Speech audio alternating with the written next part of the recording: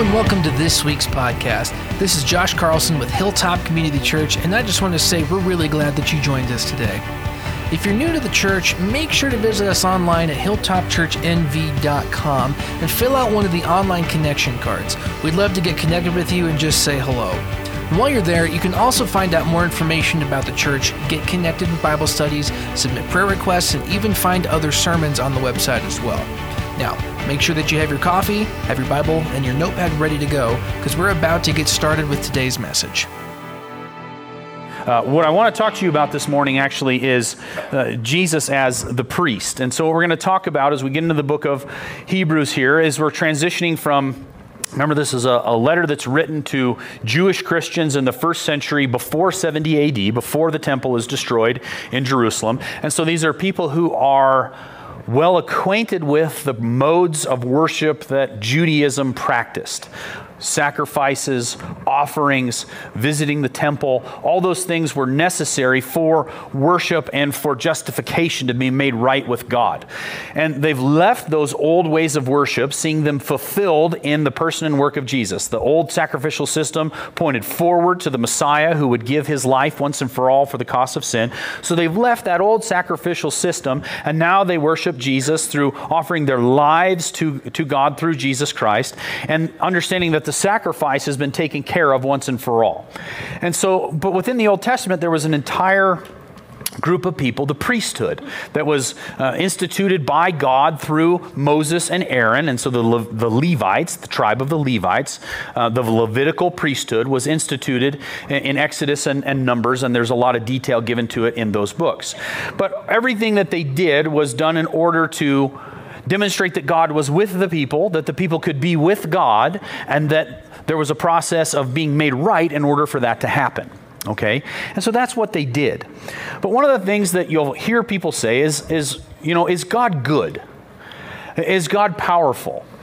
And here's a quote from a couple of people that are atheists. It says, if God is willing to prevent evil, but not able, then he's not omnipotent. He's not all-powerful. If God is able to prevent evil, but not willing, then he's a monster. And then he also says, since ancient times, the philosopher's secret has always been this. We know that God does not exist, or at least, if he does, he's utterly indifferent to our individual affairs. Have any of you ever felt that way? Right? See, there's intellectual atheism, which is what this is expressing. Martin Luther would go on and say that the worst form of atheism is actually practical atheism, for somebody to claim to be a follower of God, but live in a manner that shows that they didn't think that God was powerful enough for them. That Jesus' death on the cross was not enough to save them from sin, and so there was work that they had to do to be saved. Right? That was what Luther really went after, was all of the indulgences and things that people did in order to become saved rather than trusting in Jesus. That would be practical atheism, or believing that God exists, but he's not present, he's not caring, he's not involved in your life. You could live that way as somebody that claims to be a Christian. You could live as though you really didn't believe he was involved in your day-to-day life. But we know from the book of Hebrews, from last chapter, we saw that therefore, since we have a great high priest who has passed through the heavens, Jesus, the Son of God, let us hold fast to our confession. Now that word confession, you read it in the English and it doesn't sound like much, but in the Greek, what's being conveyed there is agreement with divine revelation. Agreement with what God has shown us to be true and right. And so what do we know in our confession as followers of Jesus Christ? We believe that God became human, that God left the heavens and took on the frailty, the brokenness of humanity, and was subject to those things, yet was without sin. And because God did this in the person of Jesus, and he was without sin, he is able then to go to a cross and offer up his own life as a sacrifice to wash away sin and to justify it, to satisfy the requirements of the law and make sinners right.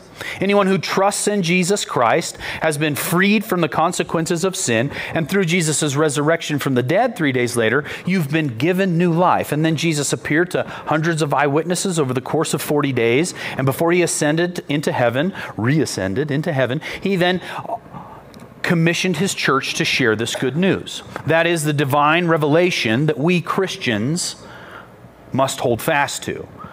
that God became human. He took away our sin on the cross. He washed it away. He made us right. He rose from the dead to give us new life. He appeared to hundreds of eyewitnesses over the course of 40 days. He now sits at the right hand of the Father in power and has commissioned us, his followers, to be filled by his Holy Spirit, live in line with the word of God that he's revealed to us, and share the message of the gospel with the world around us. That is what we are to hold fast to and not back away from. We don't want to go back to old ways of legalism, believing that we have to work to be right with God, and instead of trusting in the cross, trust in ourselves. We don't want to fall into patterns of belief like that, so we hold fast to our confession. For we do not have a high priest who is unable to sympathize with our weaknesses, but one who has been tempted in every way as we are, yet without sin.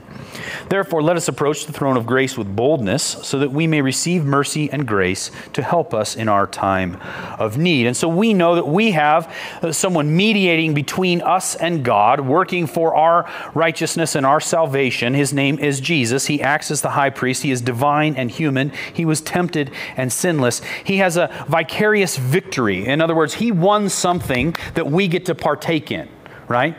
His victory is passed on to us. The victory that he won over sin and death is then transferred and given to us by his grace. And so we have this bold freedom. We receive mercy and grace and endless relationship with God. And so is God distant and uncaring?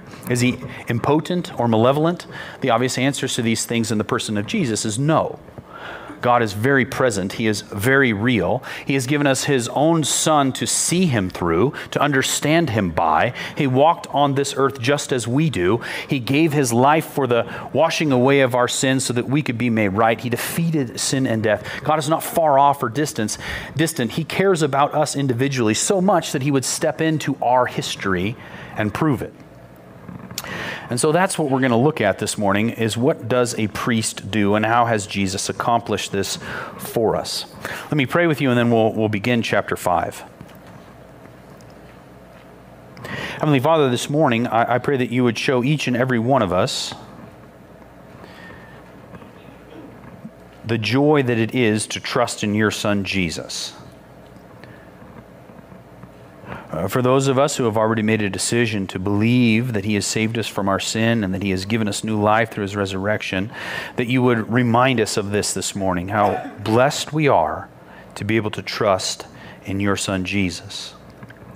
For those here this morning that have not trusted him, God, will you teach them to turn away from the idea that they're self-sufficient? Will you teach them to turn away from the things in life that they turn to numb themselves from the pain that's deep down inside of them because of their own sin and because of the sin of others? Will you open up their hearts to see their need? And then, God, will your Spirit work in their lives to guide them to trust that you are good, that you are loving, that you have done everything necessary for them to receive wholeness and to be made new creations in your Son Jesus' death, burial, and resurrection. We thank you, Lord Jesus, for what you've done and who you are. We pray these things in your name. Amen. So he's going to do, the first thing we see here in this chapter is he's going to describe what a priest did in the Old Testament. So he says, for every high priest is taken from among men and is appointed in matters pertaining to God for the people to offer both gifts and sacrifices for sins. So the priesthood in the Old Testament, there were lots and lots of priests, but there was one that was marked out as the high priest. And the high priest had the very specific job of, on the Day of Atonement, the Yom Kippur in the Jewish calendar, he would go in and he would sprinkle blood on the mercy seat of the Ark of the Covenant as an offering for the sins of the entire nation. There were individual offerings. If you and I practiced Old Testament Judaism, we would go to the temple and we would do our own offerings of sacrifices for our sins, and we would do that through a priest. The high priest had a unique office of also offering once for all of the people, once a year, a sacrifice for the entire nation. And so that's what he's talking about here in the high priest. He would offer gifts and sacrifices for sin. He is able to deal gently with those who are ignorant and going astray, since he is also clothed with weakness. Because of this, he must make an offering for his own sins as well as for the people. So the other thing that the priest would do before they entered into the temple on a daily basis, and especially on like a day of Yom Kippur, the high priest would go through a process of cleansing himself from sins through an offering and a sacrifice that he was giving for himself, and then he would offer for all of the people. It says, no one takes this honor on himself. Instead, a person is called by God just as Aaron was. Again, go back to the Old Testament, Moses and Aaron and the priesthood instituted by God through Aaron. So what do we learn about the qualifications and actions of the priesthood? The priests are human, just like the rest of us. Jesus was human, just like the rest of us. Priests are appointed to a unique office of providing necessary worship and atonement for the people through gifts or offering given as acts that demonstrate deep respect or love for God. And that's there in the Old Testament. They were more than just animal sacrifices. People would give grain or incense, and they would burn that on the altar. And that was done not as an act of washing away sin, but as an act of saying, God, we honor you, we love you. It's a joy to be one of your people. We recognize the unique position that you have in our life, and so we're going to offer you, they called it the first fruits, the very best of what they had. They would give to God first as saying, you are the supplier of everything. We recognize that. We recognize that we need you. We want you. We honor you. Your goodness is all that we could ever hope for. And so these acts were done in that way. Sacrifices made for sins, those were done to wash away sin, the process of expiation, washing away sin, and to bring justice to wrongdoing or propitiation. And both of those things are required for justification. The sin has to be expiated or washed away, paid for, but there also has to be something that then brings about what is right in terms of the law. There's a debt that's due and it has to be paid. So that's what the priesthood would do with these offerings. An animal would give its life, the blood was shed for the sin of the individual or the sin of the nation, and it would wash away the sin, and it would also cause the people to be right in God's eyes. That's what atonement is. It's to be at one with God again, and that only can happen when sin is completely dealt with. So those things were necessary to deal with sin. They would offer compassion and grace to the unknowing and deceived, because they experienced the frailty of being a human being. This is something that the priests would do, is they understood what it was to be human. Like the high priest had to offer a sacrifice for his own sins. We're going to see that Jesus is very different in this way. And then we also see that the office is not given by men but by God. This is something that God has instituted in order to point forward to something else. And this is what we understand about the Old Testament, is that reading it is valuable, reading it is good. There are many lessons to learn about Jesus Christ in the Old Testament, but we shouldn't go back and place ourselves under Old Testament law, because the point of the law was to move forward towards our need of a Savior. It pointed forward to Christ. It was a teacher, a tutor to guide us to our need of a Savior, and Christ has already accomplished everything. So we see here that Jesus, in the same way, Christ did not exalt himself to become a high priest, but God, who said to him, "You are my son.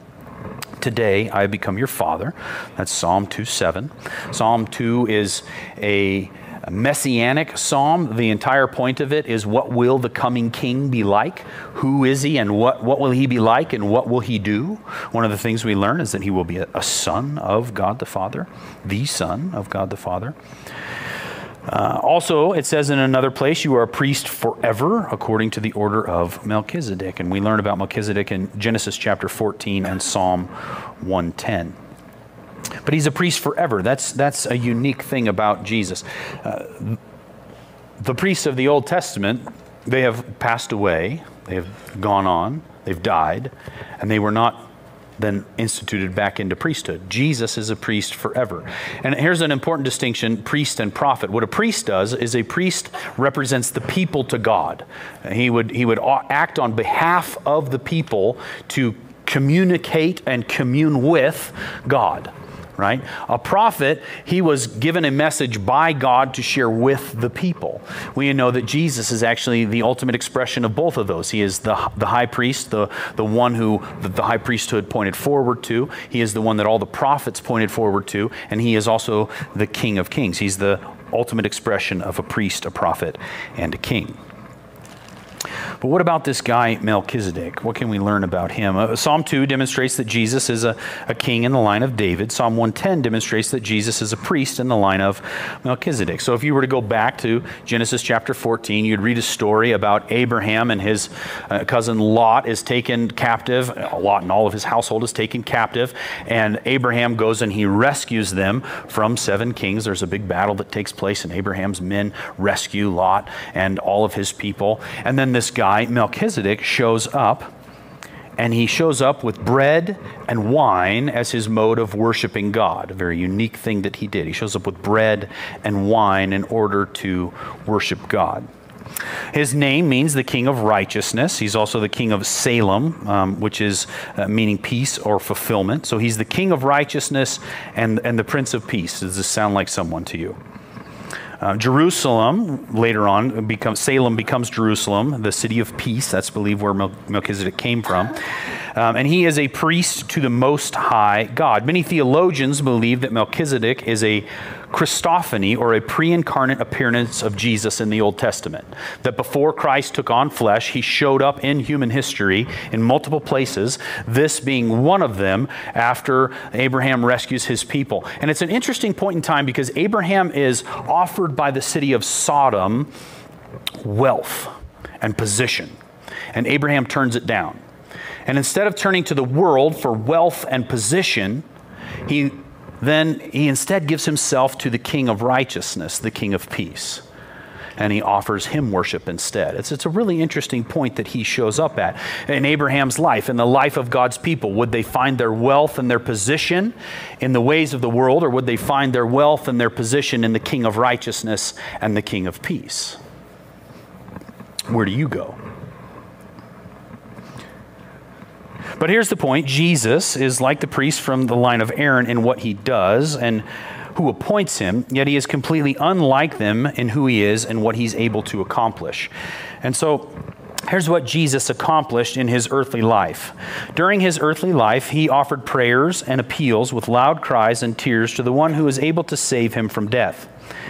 And he was heard because of his reverence. Although he was a son, he learned obedience from what he suffered. After he was perfected, he became the source of eternal salvation for all who obey him. And he was declared by God a high priest according to the order of Melchizedek. So these are some pretty interesting verses here that are describing Jesus' earthly life. If you were to go into the Greek, it actually is his life in the flesh. His life as a human being. This is what Jesus did. He offered prayers and appeals, loud cries, tears to the one who was able to save him from death. And he was heard because of his reverence or his awe of the Father, his dependence upon the Father. Here's an interesting thing, is that Jesus cried out for salvation from death, and yet he died. But he lives forevermore. And so there's something going on here with Jesus. And so we see that Jesus' ministry, the agony of Christ, is seen in the death of Lazarus. If you get to John chapter 11, one of Jesus' very good friends, Lazarus, dies. And he goes to where Lazarus has died and been buried. And what do we hear at the shortest verse in the Bible, right? Jesus wept. He cries at the death of his friend. He cries at the pain of his friends because their brother has died, their friend has died. And here's God, eternal, in human flesh, and when he sees death, it moves him to tears, just like it does us. And that's because the image of God has been instilled into us, and within us is a desire to not be a part of death. And God, it's not his design that we would die, but because of sin, it exists. And so Jesus weeps at his friend's death. We see Jesus in the Garden of Gethsemane. He's so overcome with agony that he sweats blood. He prays to the Father. What's he saying to all of his disciples? He's saying, stay awake with me and pray. Stay awake with me and pray. They're all falling asleep. And so what's he doing in prayer? What's prayer? It's communion with God. And so he goes to commune with God, and his conversation with the Father as he goes to commune with him is he says, take this cup from me, the cup of suffering, the cup of death, the cup of agony, the broken body that he would endure, the pain that he would endure. But ultimately, what he endured was the breaking of his relationship with the Father as he became sin on our behalf. This is the greatest agony that the Godhead has ever known, is the brokenness of the relationship between the Father and the Son as the Son becomes sin for us. We see his false trials, the betrayal of his friends, his scourging, and his crucifixion. His prayers were for the defeat of death, resolution to do the Father's will, and the forgiveness of sinful, ignorant men, and the anguish of his broken body and heart. We see that God heard his prayers because of his dependence and reverence for the Father. And yet he died. He prayed, he sought the Father's will, and yet he suffered. And that is because it was the Father's plan, it was Godhead's plan, it was Father, Son, and Holy Spirit's plan that they would join us in our suffering. Though he owed us nothing, he joined us in our suffering. Why? Why? Why do you join someone in their suffering? Why do you go to the hospital and visit somebody that you love when they're hurting? Why do you show up in the house of somebody that's dealing with anxiety and work with them, sit with them, bless them? Why do you do it? Because you love them.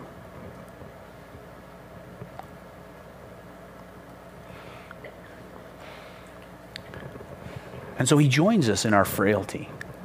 He joins us in our temptation. He joins us in our pain.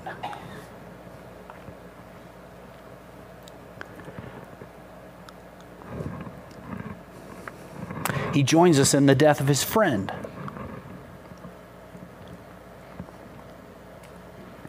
The tears of her brother.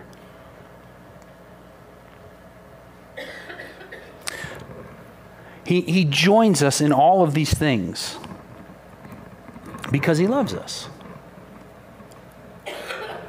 And it's not just stories on the pages of Scripture that Christ joins us. It's your life. It's my life that he joins us in. It's our day-to-day affairs. It's our anguish. It's our pain. He joins us in all of these things, and he overcomes them, and he gives them meaning, and he teaches us. He guides us to trust him, and he guides us to go to the Father for care and sustenance, to be sustained.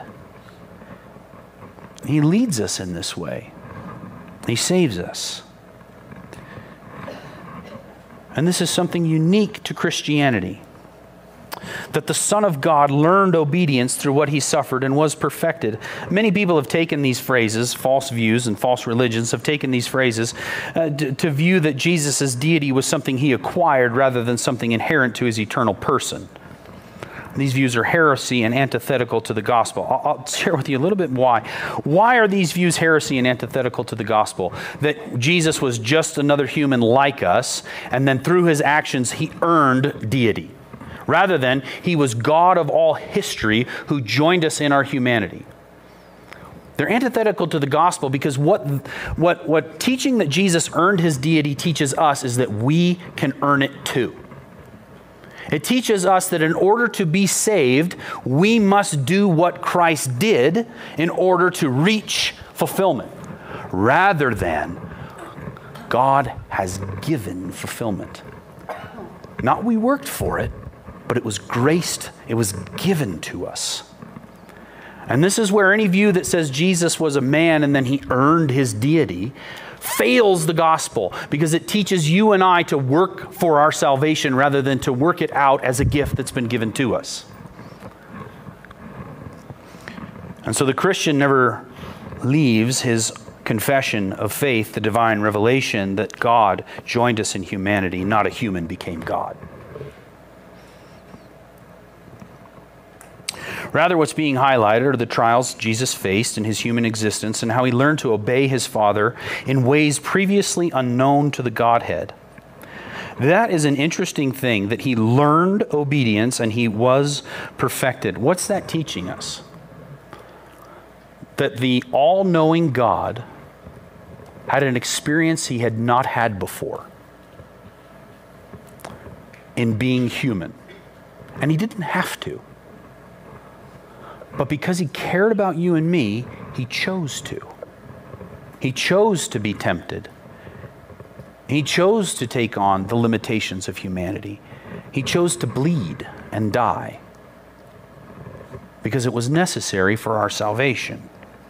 That was the cost of eternal salvation, and the love of God is in view.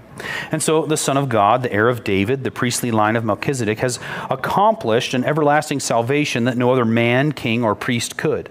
The resume of the high priestly Jesus proves his title is one that no other man owns. He is the Savior. He is the Lord. He is the Messiah, or the Christ, the anointed King. He is God.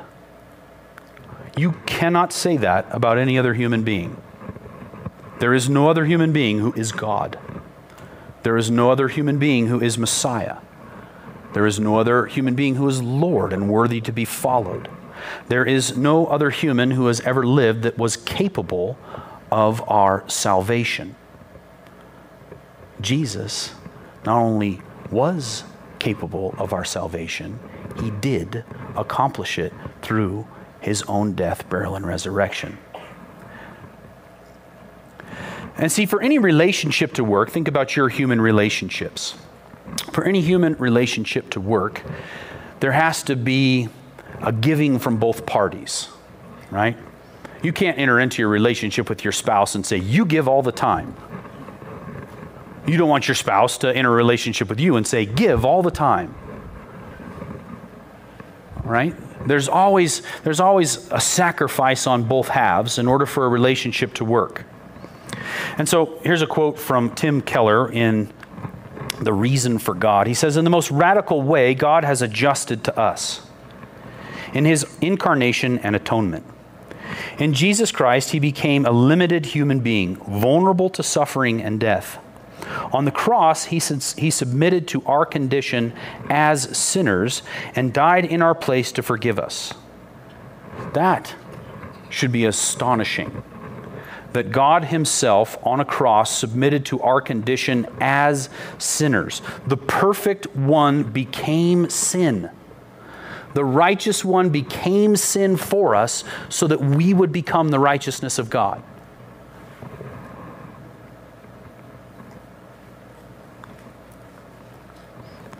It's like, I know you're an alcoholic.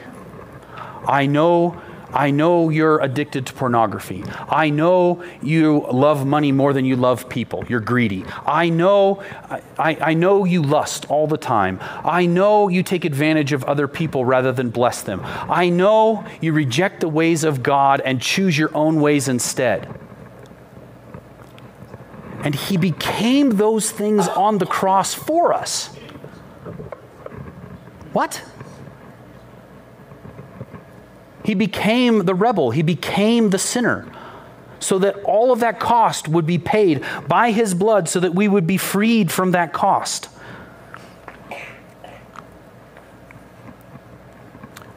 He died in our place and for our sins. In the most profound way, God has said to us in Christ, I will adjust to you. I will change for you. I will serve you, though it means a sacrifice for me. He has done this for us, and we can and should say the same to God and others. As Paul writes, the love of Christ constrains us. This is again why, if you believe that Jesus was a man and he became a God, that it fails the gospel. Any salvation of works is not salvation. Anything that depends upon your ability to save yourself is not what the Scripture teaches. The Scripture teaches over and over and over again that the way for us to be right with God is the death of another on our behalf. And Christ is the other on our behalf in a way that no one else could. And so once you realize how Jesus changed for you and gave himself for you, you aren't afraid of giving up your freedom and therefore finding freedom in him. This is what the Christian does. We stop saying my way and we start saying, I take up my cross and I daily offer myself to the leading of the one who is worthy to be followed, because he loved me and he gave himself up for me. And so we see that God is both willing and able to prevent and destroy evil. He has done so through the penmanship of his word, by joining us in our humanity, and by giving his own life for the cost of redemption, and by exiting the grave alive forevermore.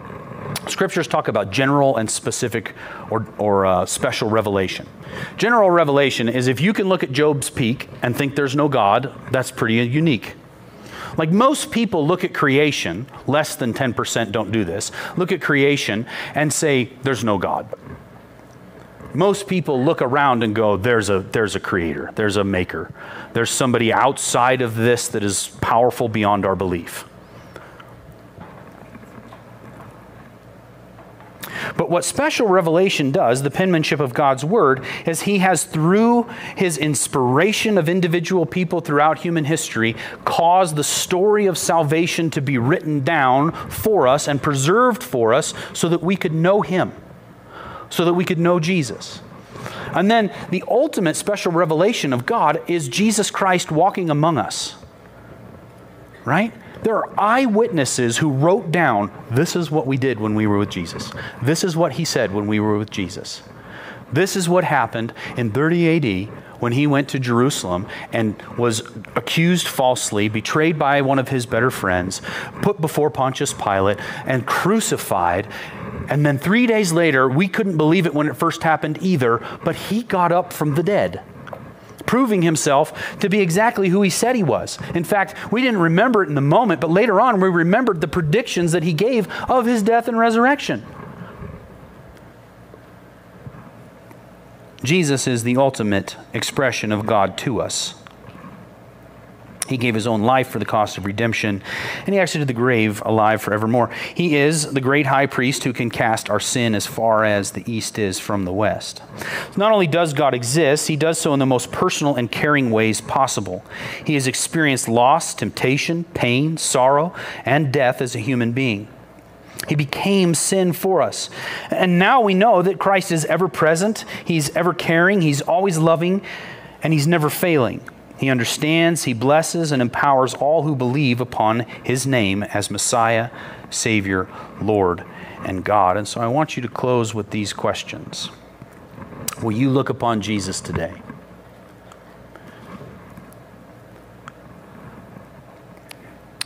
Will you look at him? Like honestly, look at him. And understand his love for you. Feel it. Someone willing to enter the darkest hour of your life, the darkest times of what it is to be a human, to take away your sin, to take away your pain, to offer you life everlasting, to give you hope and meaning and purpose, to be with you all the time through the presence of his Holy Spirit within you. Will you look at Jesus today? And then what is he calling you to lay down and trust him with?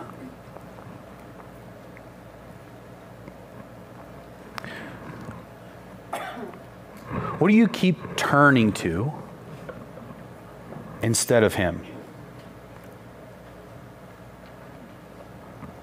Your own abilities and performance, your own intelligence. Maybe you've come to the conclusion, like most people, that you're not that bright, and you turn to something that numbs you. You don't have all the answers, and so it hurts to not have all the answers, and so I'm going to turn to something else. I'm going to use alcohol, or I'm going to use drugs, or I'm going to use pornography, or I'm going to use people.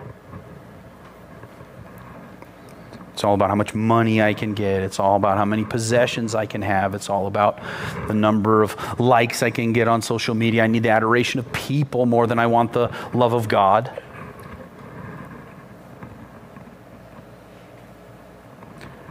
Do you see he's worthy of your trust and love based upon his goodness and self-sacrificial love? Close your eyes and pray with me.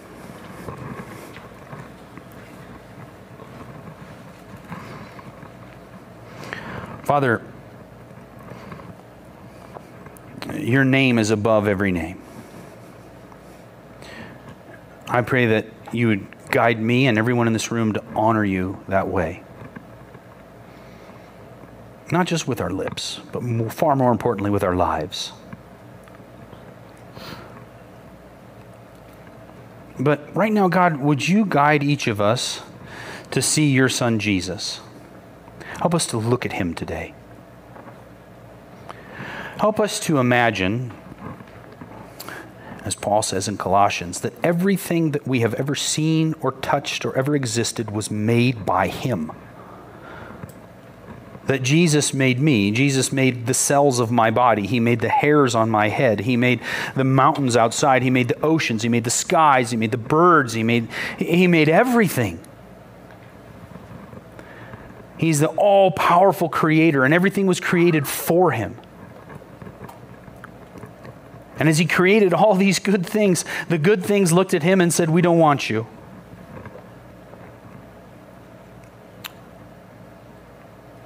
And they became broken.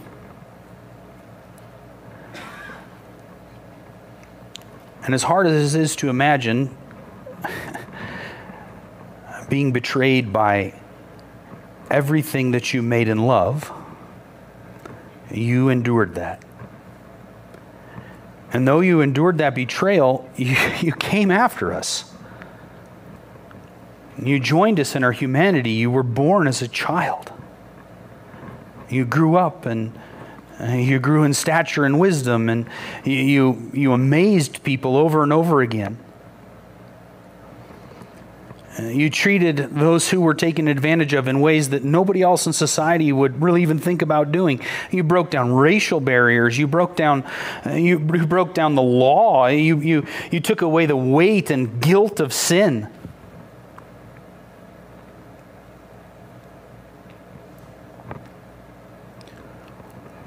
You went to the cross and died in my place.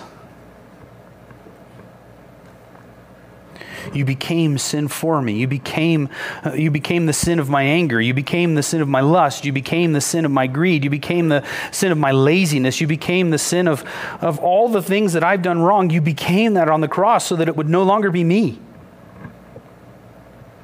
And you rose from the dead to replace the brokenness with wholeness.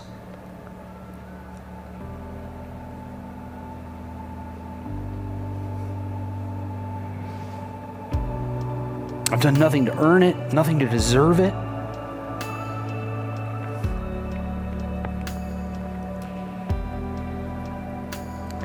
And yet you give to me and everyone in this room a love that is beyond what we can understand.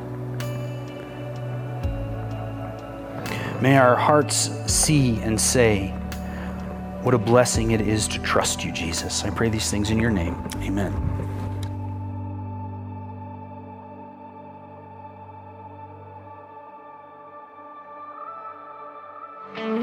Thanks for tuning in and joining us today. We hope that this message encourages you to continue taking steps towards seeking and understanding God's truth. The dream is that Hilltop is a home for the growing family of God, and we're so glad that you are a part of the family.